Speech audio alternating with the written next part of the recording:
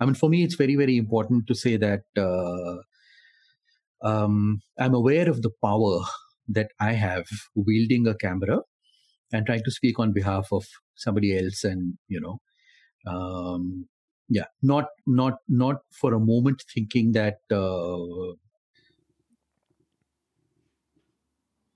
I'm here to do you good. No, Right. that's a problem. That's a These problem. Yeah. Okay. then these are your sort of we would say your ethics, the ethics of what you think your discipline should be doing, including you yourself as a part of that larger community of people that do this as their work, as their sort of as the way of producing meaning, living meaningful lives along with the work that they do. How do you see then, or how do you rather deal with a movie like, let's say, even a nice one like Slumdog Millionaire? I'm assuming as a filmmaker that's a great technically really well done, I guess, for you. But how do you deal with not the production of cliches or the establishment, or not establishment, that's a terrible word for this, but for the confirmation of cliches, or how do we go about rediscovering each other in the world? How should we do this? Because in India, it's also a local problem for us. Like when I was in Vizag a few years ago, and it seemed like a foreign place to me. Mm, and it's a place where my father grew up. But at the same time, if I come to Frankfurt, or if I travel to, let's say, somewhere in Italy, it is still a foreign place. Do you ever think about how we must or should rediscover each other in the world, or even in within our country? I also think it's quite impossible to do that on a large cultural, civilizational scale. Yeah. Uh, which is why I think it's important to be aware of the entire politics of representation and the politics of power in Mm-hmm. representation. Mm-hmm. And so while talking about Slumdog Millionaire, um, yes, it is something that is so easy to consume. It's really that image of India is so easy to consume. Um, and why did Slumdog Millionaire get made? Hmm. Slumdog Millionaire got made because Hollywood studios were not getting a toehold in the Indian distribution market because local filmmaking was so strong, and their dubbed versions of films were not really doing very well unless it was a Jurassic Park or something, Yeah. Hmm. and they were not really being successful in producing films in India or getting a handle over content creation, as they call it. Right. So Slumdog Millionaire gets made. It's not an Indian film. It's made by a British filmmaker, released by a Hollywood studio. It goes on to win all these Oscars. And when you do that, then because a film which is set in India wins all these Oscars, it made their entry into the Indian production market and distribution market much easier. You Isn't know, that so strange, though? It you just won does. awards. You won awards, right? Indians won awards on it, whether it was Rasool Pukuti or Gulzar or A.R. Rahman. Right. Yeah. Yeah. So everybody won awards, and I think it's a good thing that people won Yeah. Yeah. awards. Yeah. Yeah. Yeah. Uh, because all of these are absolutely brilliant professionals. You know, Absolutely. Yeah. so it's great that it won awards. It brought about a change that was not happening otherwise. But yes, they got in, and they also got into trouble very soon because Disney came in. They were not very successful. They made a few productions here, but I think we're back to not having a Hollywood dominance in Indian film production anymore. So Slumdog Millionaire, again, that giving of the Oscars to it had a huge commercial and business interest behind it when you look at it from the outside.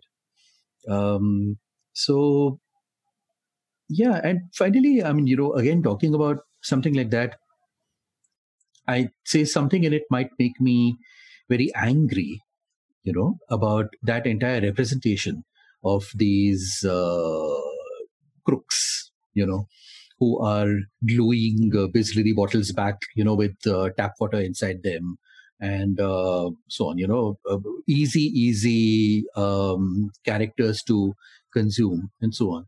But at another level, when you look at mainstream and popular cinema, at some level, you also view them, I guess, through different framework, different parameters and so on, where you would, in some ways, separate the entertainment film from the more so-called, within quotes, serious film, and allow them much more leeway, really allow them much more leeway to use cliche, to use essentialization. And that is, I guess, something, for people like us and for academics working in culture studies and film studies to unpack and look at, because we look at films very, very differently.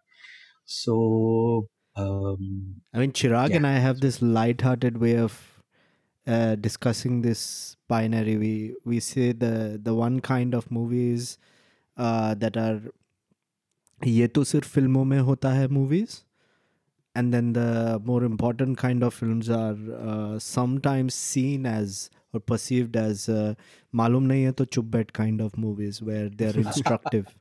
Yeah. They are telling you, well, this stuff is complicated, man, just don't even bother. Yeah. And then the other extreme is basically ये तो सिर्फ फिल्मों में होता है पर देखने में अच्छा लगता है. Yeah. Well, what's interesting is that even the Malum Nahi Hai To Chup Baith kind of movies also have a great deal of Ye To Sirf Filmon Mein Hota Hai. So, could you give us an example? There must be something off the top of your head. Not offhand, but I guess if you're looking at extreme art house movies, which I'm a great fan of. I watch everything. I really watch everything. Yeah. So there'd be a lot of stuff that you see in them. Maybe not in terms of hardcore story, but in terms of film production and film language, where it may be unique. Now, if it works, it's great. If it looks forced, then ye to sirf filmon mein hota hai, Yeah. So, I guess at some level I've stopped judging films, that way. Right. Because I quite grew up with that burden of, like, we were talking about high art and low art. Right. I grew up with that burden of good cinema and bad cinema and so on. And I'm not a person who grew up on mainstream Bollywood, I actually started watching it only after coming out of film school. And and in many ways I, pretty much got not converted, but became a big fan afterwards, So I watched things of all kinds, really. And once you have enough distance from it and you can view it critically for what it's trying to do, then it's fun, it's really fun. And including films that you may not agree with or may not like. Yeah. So,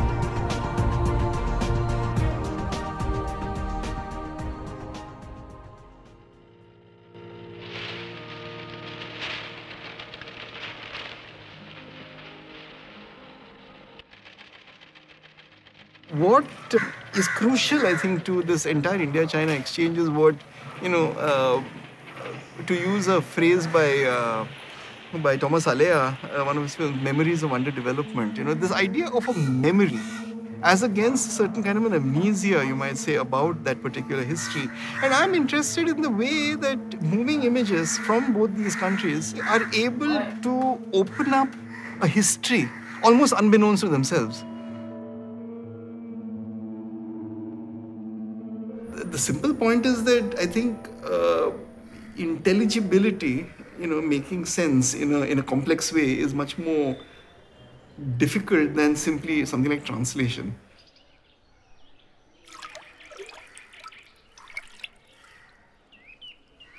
We tend also to be somewhat self-obsessed and tend to be within a certain universe of our own making, and we will say, and we often actually say that if you want to come in to my context and understand what I'm saying, you do it on my terms.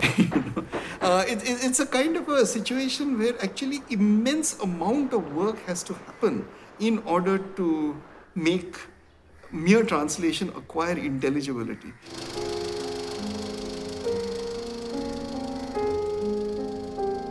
The primary focus was documentary. And I mean documentary in the fullest sense of the term, as a means by which a conversation could develop.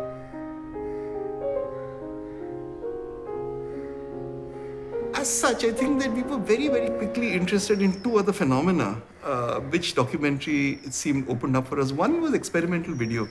And the second was a certain sort of fictional cinema that had worked with the reality effect of documentaries.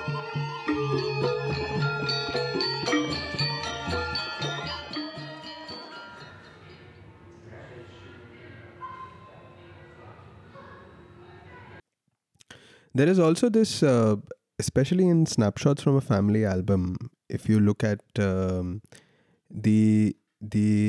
idea of the camera shooting something which when you see it as an audience, you feel a certain discomfort. The scene in this situation being you recording, say, your mother, and how that kind of that when we are sitting there, that angle, because we are right now, if I was to imagine it as an audience, I'm thinking about a person who is almost falling asleep and someone putting a camera in the face and still asking to get something more out of this person, and also just riffing on it, having a third understanding that this person who is doing that is the son, the beta jo apni maa ko pareshan kar raha hai wo time pe, sort of a thing. So there are these different sort of registers which it is constantly evoking in me. So how do you look at the way in which that discomfort is produced for the audience? Or what is the experience that you are trying to... Is it a cinematic, formal thing that you're trying to explore there, or also it's you're very sure of what it will evoke in the audience, or the riff, go for it. What is it? I guess I'm pushing my own levels of comfort or discomfort while shooting and also while editing that film. And what is that conversation? It's a nonsense conversation, which has a lot of subtext, Right. which really has a lot of subtext. And what are we talking about? Here is a grown-up young man in his late 20s who is lying next to his mother in bed with a camera in hand and chatting away while she's falling asleep. But he won't let her sleep because through this very oblique conversation, you are discussing your own lives, and you are also using film references, to also discuss your own lives, Yeah. and the camera is in her face. And that is the part that makes you uncomfortable. So she's commenting on the fact that this is becoming an art film that nobody wants to watch. You know, why would anybody want to watch this aging woman going to sleep? You know, and earlier in the film, it's a conversation about family, about marriage, about expectations, about heteronormativity.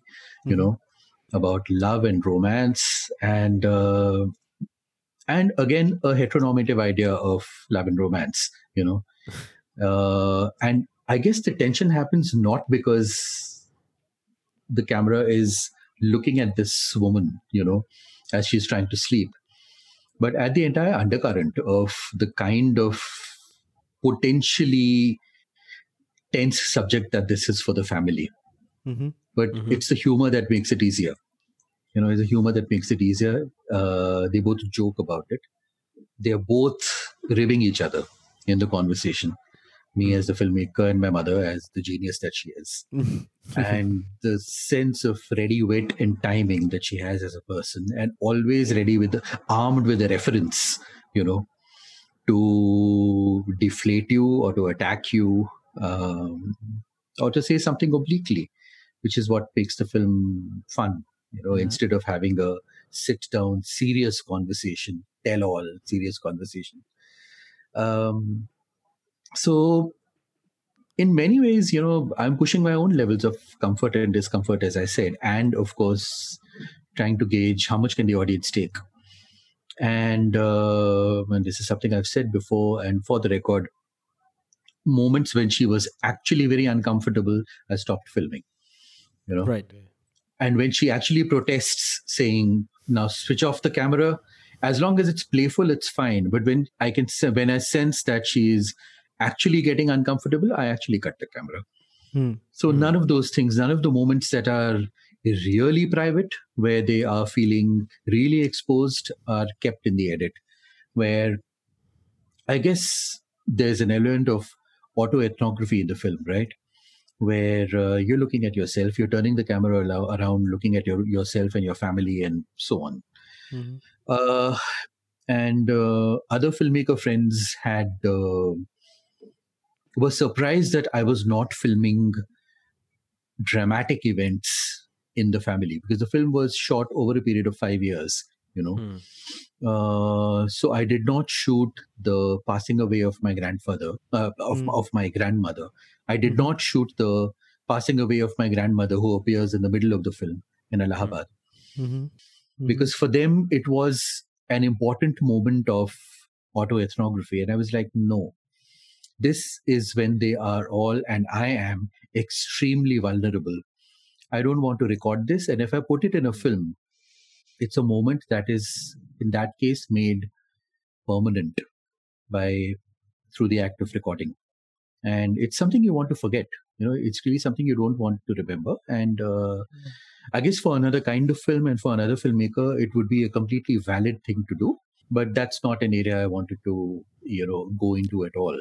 Explore. If you were discussing, if you were pushing the limits of discomfort, it was, I guess, with a different register and a different tone, not by recording people when they're vulnerable. क्या मेरी film क्या हो गई है? Art film हो गई, कला film हो गई। क्यों? पैरेलल सिनेमा वाली। क्यों? कि वो नायिका जो खड़ी है सड़क के किनारे, तो खड़ी है पूरे 3 घंटे खड़ी है। और ये नायिका बिस्तर में लेटी है तो लेटी है, करवट भी नहीं बदल रही। क्या बात है। Why are you wasting यार Mukul your time and energy and film यार? तुम्हें आर्ट फिल्म्स अच्छी नहीं लगती क्या? नहीं लगती हैं, फिर लोगों को नहीं पसंद आती ना। तुम्हें आती है कि नहीं ये बताओ। हाँ मुझे तो आती है। तो तुम्हें क्या प्रॉब्लम है मेरी आर्ट फिल्म बनने का? मेरी आर्ट फिल्म की नायिका बनने में तुम्हें क्या एतराज है?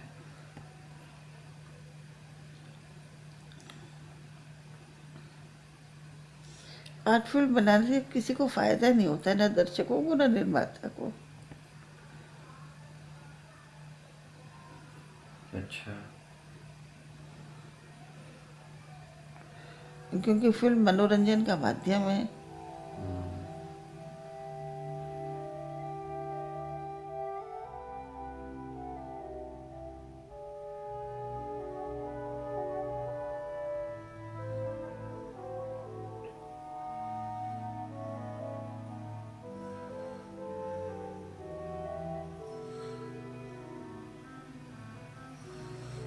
पर तुम्हें तो पसंद है ना मंजुला? मैं सो गई हूँ. ये कौन बोल रही है? मैं नींद में बोल रही हूँ.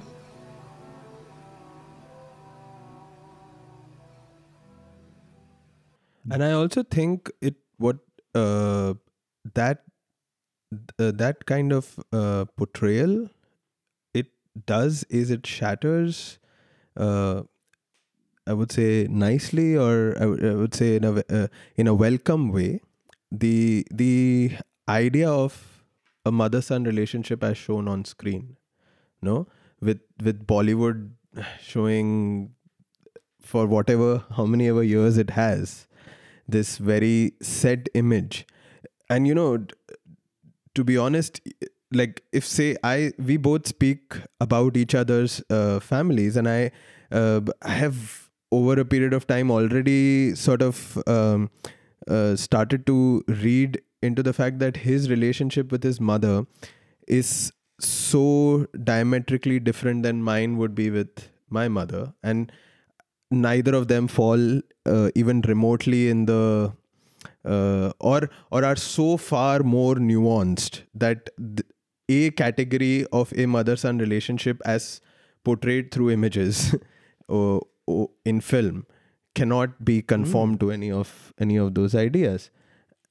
And then when you see this third sort of representation, for me, the like you said, the subtext is so much. There is so much subtext because it in her not saying so many things, she ends up saying a lot about that relationship. It's in her not replying to your question of yours. It is as long as kya paka raha hai, that sort of like even that frustration coming out. And I think Really, really rich. Sort of. Also, I guess what I think also, Chirag, we've talked about this before. We are also a generation that is exactly 50-50, half movie theaters and half on the internet now, Netflix or YouTube or whatever you want to call it. How do you see this shift then in this? Because we just talked about something that's, of course, very private, a mother-son relationship, but through cinematic experience. But how do you see the fact that the cinematic experience, the collective involved in the cinematic experience is now quite different? It's a work in progress, so it's hard for me to comment on it really. Sure. With any sense of, I can't be definitive about it because it's still in process. And of course, right now, as we know, COVID has completely screwed everything up. So film production stopped, and exhibition, of course, they've started, but I don't know who's going into the theaters these days. So, I mean, I still completely love going to a theater and watching a film with the public, whether it's an art house film at a film festival or an out and out entertainment film, at a multiplex. And of course, lots of stuff online or downloaded, which there are different ways of engagement, right? So I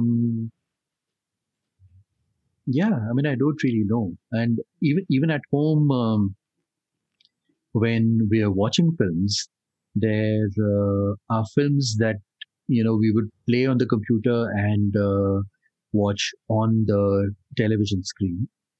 Or if there's something where you want a more wholesome and cinematic experience, then we'd put it, then we'd put it on the beamer. Then we'd put it on the projector, and where the image becomes larger and more immersive and experiential. So you decide what kind of film it is. It could be something like a superhero movie or an art house film where you want a more immersive experience, and you do that. Or you just want to loll in bed and put it on the TV, you do that. So, what in architecture draws you to it? Do you think architecture are...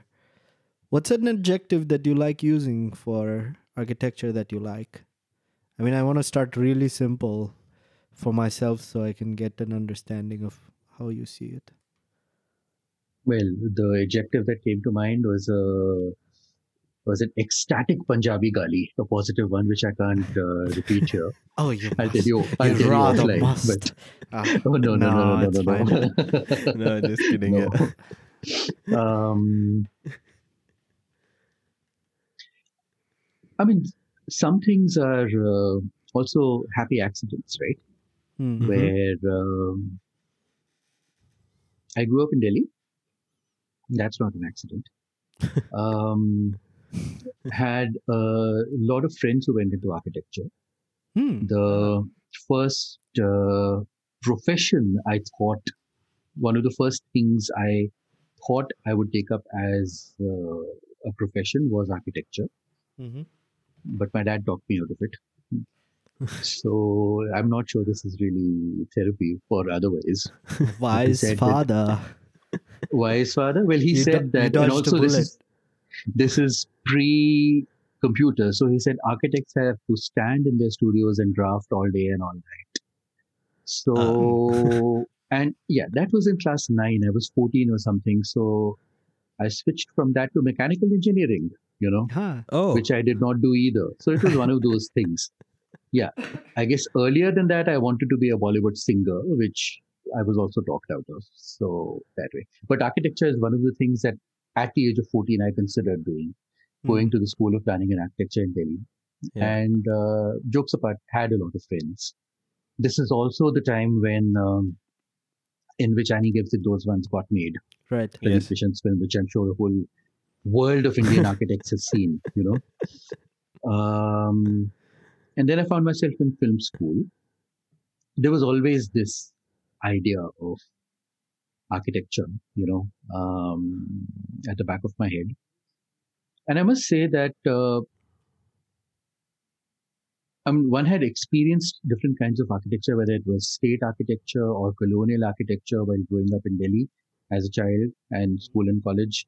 When you're taken to places and you look at them, like Fatehpur Sikri, right, which is stunning, absolutely stunning, or something like Ayuka, Charles Correa's Ayuka in Pune University. Yes, absolutely. And you realize there's something to this. Now, at a very, very naive and basic level as an undergrad or film student, where, you feel that there is something to this, and then it leads you to teach yourself about it later. And within 5 years of coming out of film school, I became friends with Rohan and joined Kamla Raheja almost immediately, within 6 months of that, teaching an elective in still photography. So that was 2001. And so that is the happy accident that I was talking about. Okay. Where I got thrown into this entire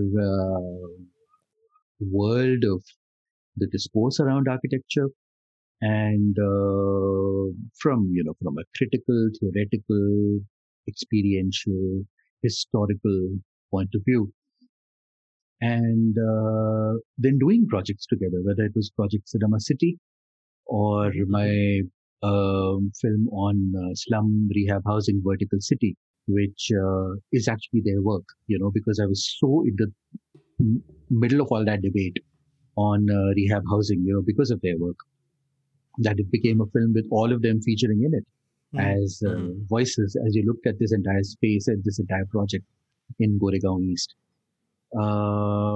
So that, and looking at that as an extension of my other preoccupations about culture making, about citizen making and nation building, Mhm. where it is such a basic part of it. It is such an integral part of it. So yeah, I mean, you um, find collaborators, you find friends, and you shape each other. So whether it's architecture there or working closely with visual artists as well, where there are many, many questions about art making, about aesthetics, about the history of art, and about form, and the subjects that you're addressing, which then inform my practice as a filmmaker. Mhm. You know, it opens up. It really opens up your mind to the possibilities of your medium. So Right. As away a from the diktats of the mainstream of either fiction or non-fiction filmmaking, right. of making films in a certain mold or a certain way. You're if I'm not mistaken, your original training is your formal training is as a cinematographer or a specialization, I guess. What do you think when you do encounter? I know encounter is a strong word. So let's say you arrive one morning to film at Ayuka. You've read about it, you've spoken to countless architects, or even anecdotally or in the context of the work that you will do.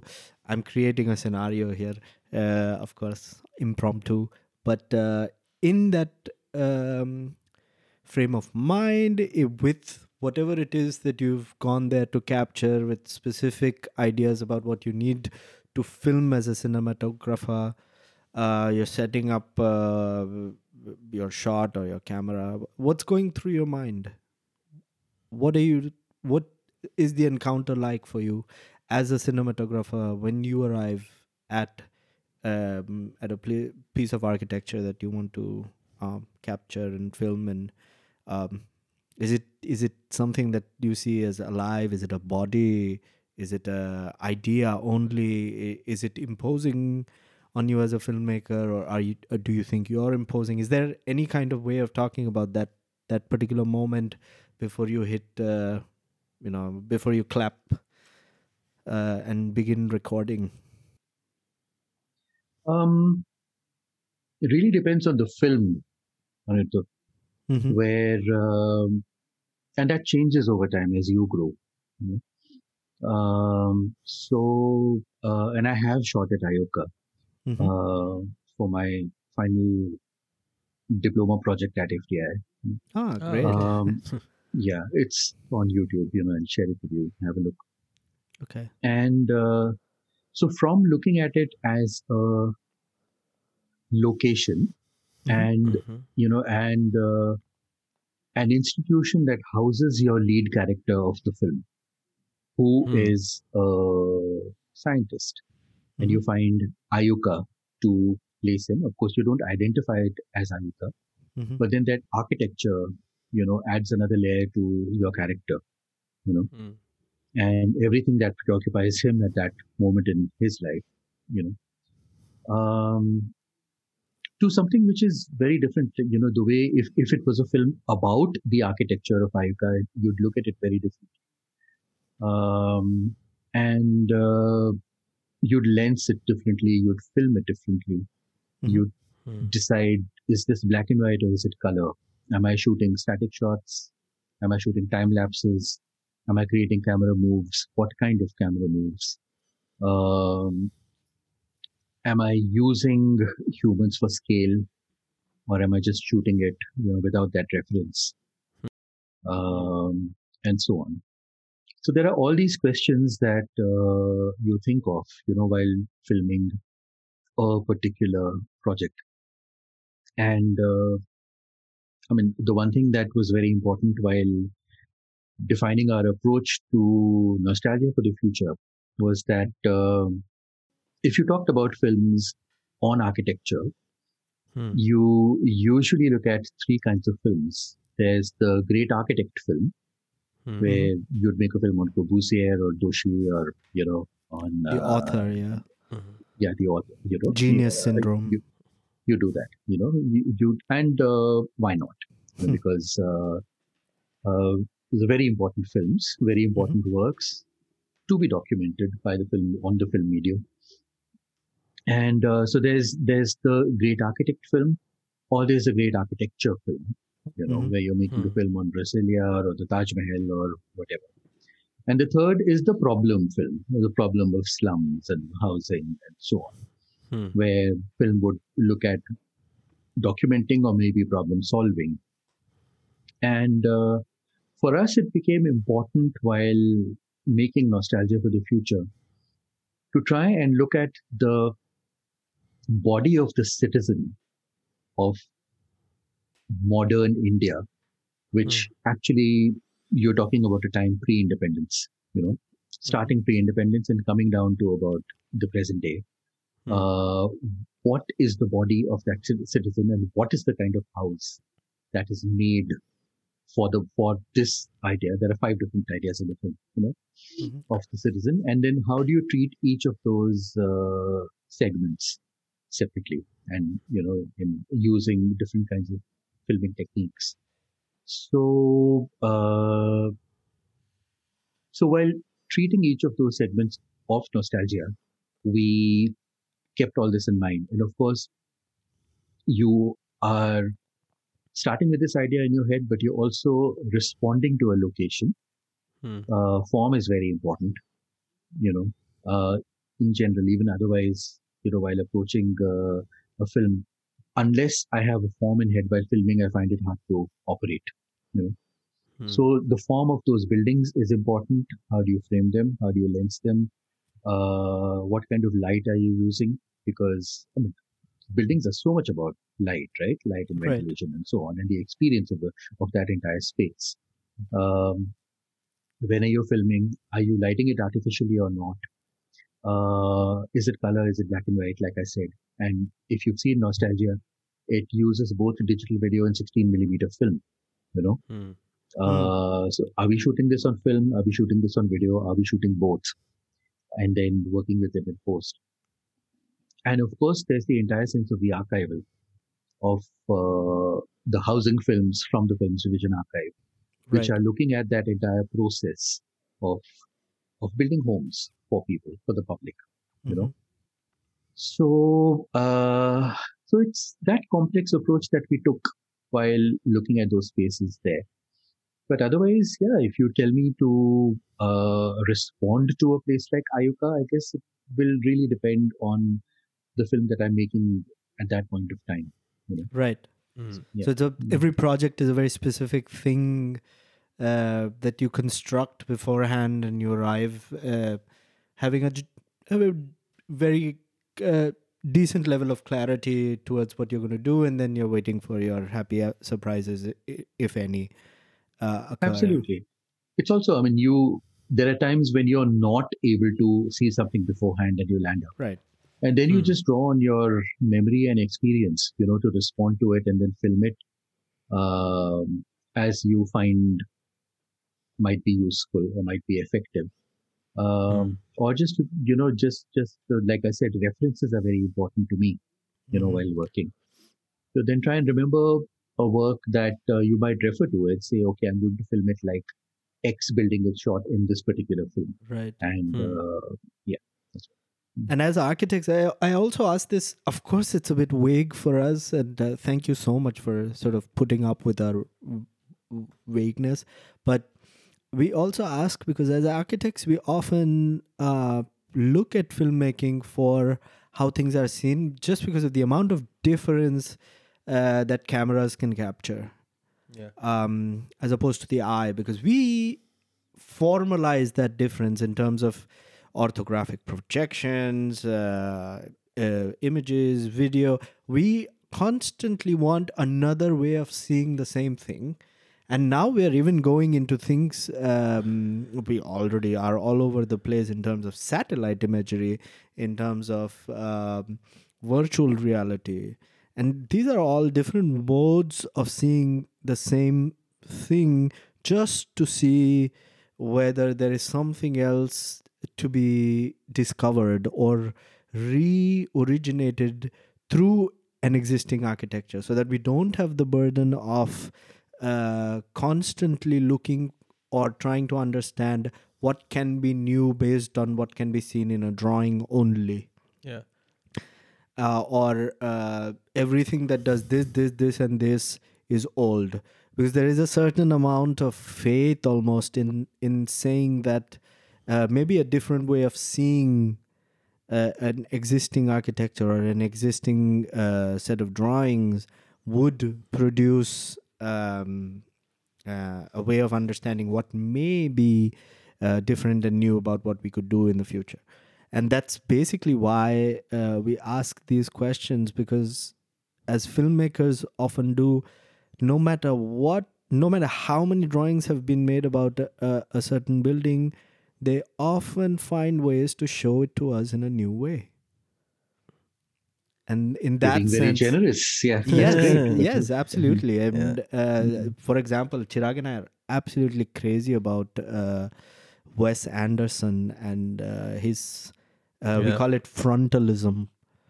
That should actually be so architectural, not in the sense of his aesthetic and his stylizing, but in the sense that something so frontal, his camera movements or even still shots are so frontal and symmetrical and ordered in a certain way, but the architecture often ends up completely in the background, no matter how stylized it is. Yeah.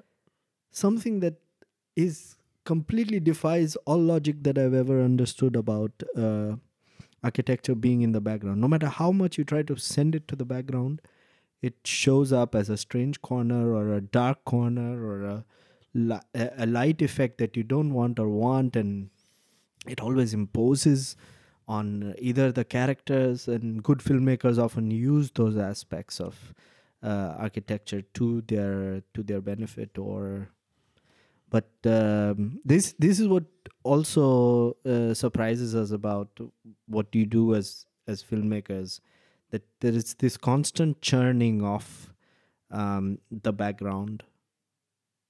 And in that sense, how do you see the references that you use? That's a very interesting observation and question. And I'm going to give a longish answer. Sure. Go ahead. Because architecture and also working a lot with visual artists and painters. Mm-hmm. And we recently did a film on our artist friend Kaushik Mukhopadhyay, who Yes. also Yeah. Squeeze is lime in recently your eye. retired. Yeah. Recently retired from Kamala Raheja and has joined C in Mumbai. Ah. Mm. And so him, and before that film, a film on Neelima Sheikh and her Mhm. work on Kashmir, or the Garden of Forgotten Snow. Mhm. Both two very different modes of visual art. One is Kaushik with his broken household objects repurposed into these strange creatures or machines or toys that he Yeah. makes in the form of might be called installation, or his own thing. To Delima, who's completely a painter, Mm. and she respects and loves that medium of painting and does her own very specific things with painting. And the act of filming those two, or people working in other visual arts, would be so different, would really be so different. And how do you really make it cinematic? How do you make it experiential? How do you make your viewers kind of engage with and relate to what that work is doing? Sometimes, and like you rightly said, that the lens sees things that you may miss out otherwise in person. Mhm. And it's very true, because when you're shooting a painting, the kind of detail that you go into, the duration for which you hold it on screen, you look at the work very differently than you would in person, where you're looking at one large painting, where Nilima does these large 10-foot vertical scrolls. So, and if there's 10 of those in a gallery, then, there's only so much detail that you can look at each time that you visit it. You can look at it again and again. Yeah. But when it's projected for you on a large screen or even a small screen, the very fact that a camera has looked at it and shown you things becomes a different and a specific experience. Likewise for Kaushik's work, these objects that have their own quirky behavior, their movement, they keep breaking down, they make a noise, and they're kinetic or they're not. And how does the camera really capture that? Becomes a challenge. And coming back to architecture, like I said, the way you'd respond to a location is using the parameters that I mentioned before. How am I lensing it? What is the light that we're using? What is the color palette? And so on. But what becomes interesting is when you're doing that on a fiction set, where you are actually building those spaces. You're building those spaces where you are essentially shooting with 3 walls, and the 4th wall is the camera. So how do you really move those spaces? How do you move those walls and furniture and objects of art on the wall around to make a frame and to create a sense of space for your characters to inhabit? And it's a very well-known and common practice that depending on the lens you're using, you'll alter the walls, or you'll alter the size of the walls or the size of the props. Or to make a person feel claustrophobic, you'll move the walls closer. Or to whiten it out, you'd move them apart and change the background, and so on. So you just you alter that experience of space altogether by doing that in conjunction with your tools of lensing and cameras and lighting and so on. You'd actually alter the architecture itself to do that. Very simple, very, very simple example is where it's just me against a wall and you can see the objects behind me in focus. But if you change lenses and the objects then go out of focus, you are closer to me but the objects go out of focus, but you want them to be in focus. What would you do? You'd replace that, or you'd bring it closer, something as simple as that. So, and that becomes fun, for the production designer, for the filmmaker and the entire team, including the camera person, to be able to play with your medium and tease your medium and trick the medium into, doing things, to actually alter reality. So that example you gave of Wes Anderson is, of course, a very, very pertinent one, in the way in which he uses space. Because we also sense that as a filmmaker,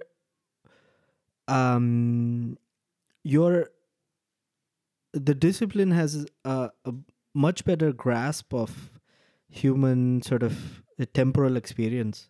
Let's say, whenever architects design a space, they always want to say the words, in this space you're going to feel like this. And rightly so. I mean, there are spaces we do want to deal with experience in that sense. But we always tend to think that filmmakers have better, maybe this is the therapy part then, have a very good understanding of the temporal experience. What do you think within just from your interaction with architects, what do you think, how do architects think about it differently, or what ends up in architecture based on how architects think about it? Well, you are being a little romantic, right, about filmmaking in general. And Grown up on films. I don't know no? enough about it. That's usually the kind of things I'm romantic about. Yeah. great, yeah. Yeah. And of course, self-critical about your own practices. I am. Yeah. So because you know it closer, like I know my practice closer. So, but yeah, just repeat your question, please. What, as an outsider and your interactions with architects, how do you see the architectural discourse, or how architects talk about the experience of people in spaces? What do you think of that? Not the experience per se, but how do architects talk about it? Tell me where I am wrong in talking about experience is what I'm asking. There isn't one without the other, right? Right. Like if there isn't the space to start with, I have nothing to film. And once I arrive with my big camera or small camera, and I start altering things around, or not, to represent them in a certain way. So there really isn't one without the other. And I mean, one key difference, of course, which I think you already mentioned, is that one is entirely spatial and the other one is spatio-temporal. So, so that element of time that just gets added, of course, it's temporal in the way in which we live in architecture, right? In our homes, in our offices, in our spaces, in our cities, and so on. So that element of temporality is very much there. But when you're held captive to a seat in an auditorium or on your sofa, watching things on a screen, and so that informs your temporal experience of that space. And hopefully, if the film is half decently made, then you'll see it in a particular way. Jokes apart, really. I mean, it. The challenge is to be able to bring out and play with that element of temporality in a space. Using actors or not, characters or not, and making it experiential, immersive, and all of the above. And honestly, whether it's there is no cinema, there is no photography without a scene to start with, right? Whether it involves the work of architecture or not, even if it's landscape, there is no photography without it. So there are times when I'm in difficult situations while filming, where you suddenly arrive in somebody's house and they only have white walls, which is the classic nightmare situation for somebody who's going to use lights. Yeah. And what do you do then? How do you work around it? And so on. So, my response to a lot of filmmakers when I'm working as a camera person is that I start with the scene that's given to me that involves the architecture. After that, it's the production design, what is within the frame. It is what the person is, what his or her skin tone is, what are they wearing, and so on. And I can only start lighting after that.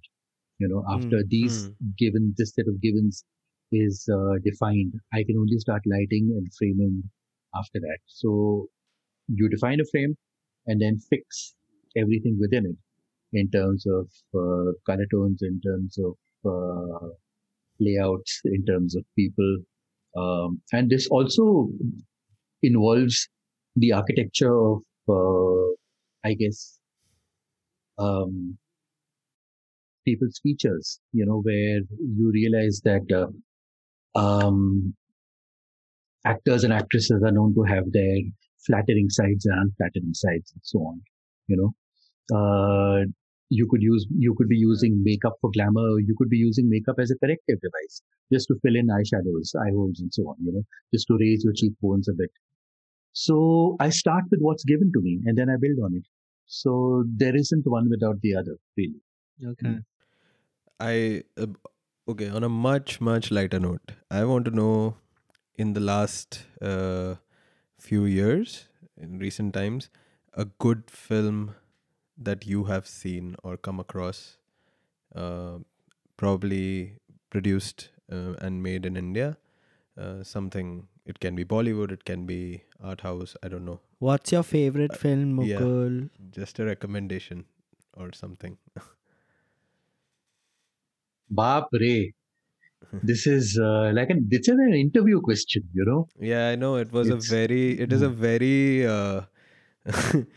MTV in the 2021. Aapka favorite, but it's just, I really liked Chaitanya Tamhane's The Disciple. okay. So see it when you get a chance. It's really lovely. I really liked Paranjit's Kala. And again, see it. I don't know if it's available online anyway, but the way in which using the entire mainstream mode, casting Rajnikant in it, setting it in Dharavi, and the way he's dealt with cast is phenomenal. Absolutely phenomenal. On the same subject, I really like Nagaraj Manjule's Pantry. And I'm actually quite a big fan of the mainstream because, I feel that what they managed to achieve is far greater, really far, far greater. And I'm talking as a documentary filmmaker here. Far greater than what we can ever dream of reaching. Another film that everybody absolutely hates and I think is a remarkable piece of work is Student of the Year, the first one, not the second one. Oh, really? You know? Yes. Especially the way in which it deals with queer sexuality, you know. Yeah. It's a hugely subversive film. Hugely subversive film.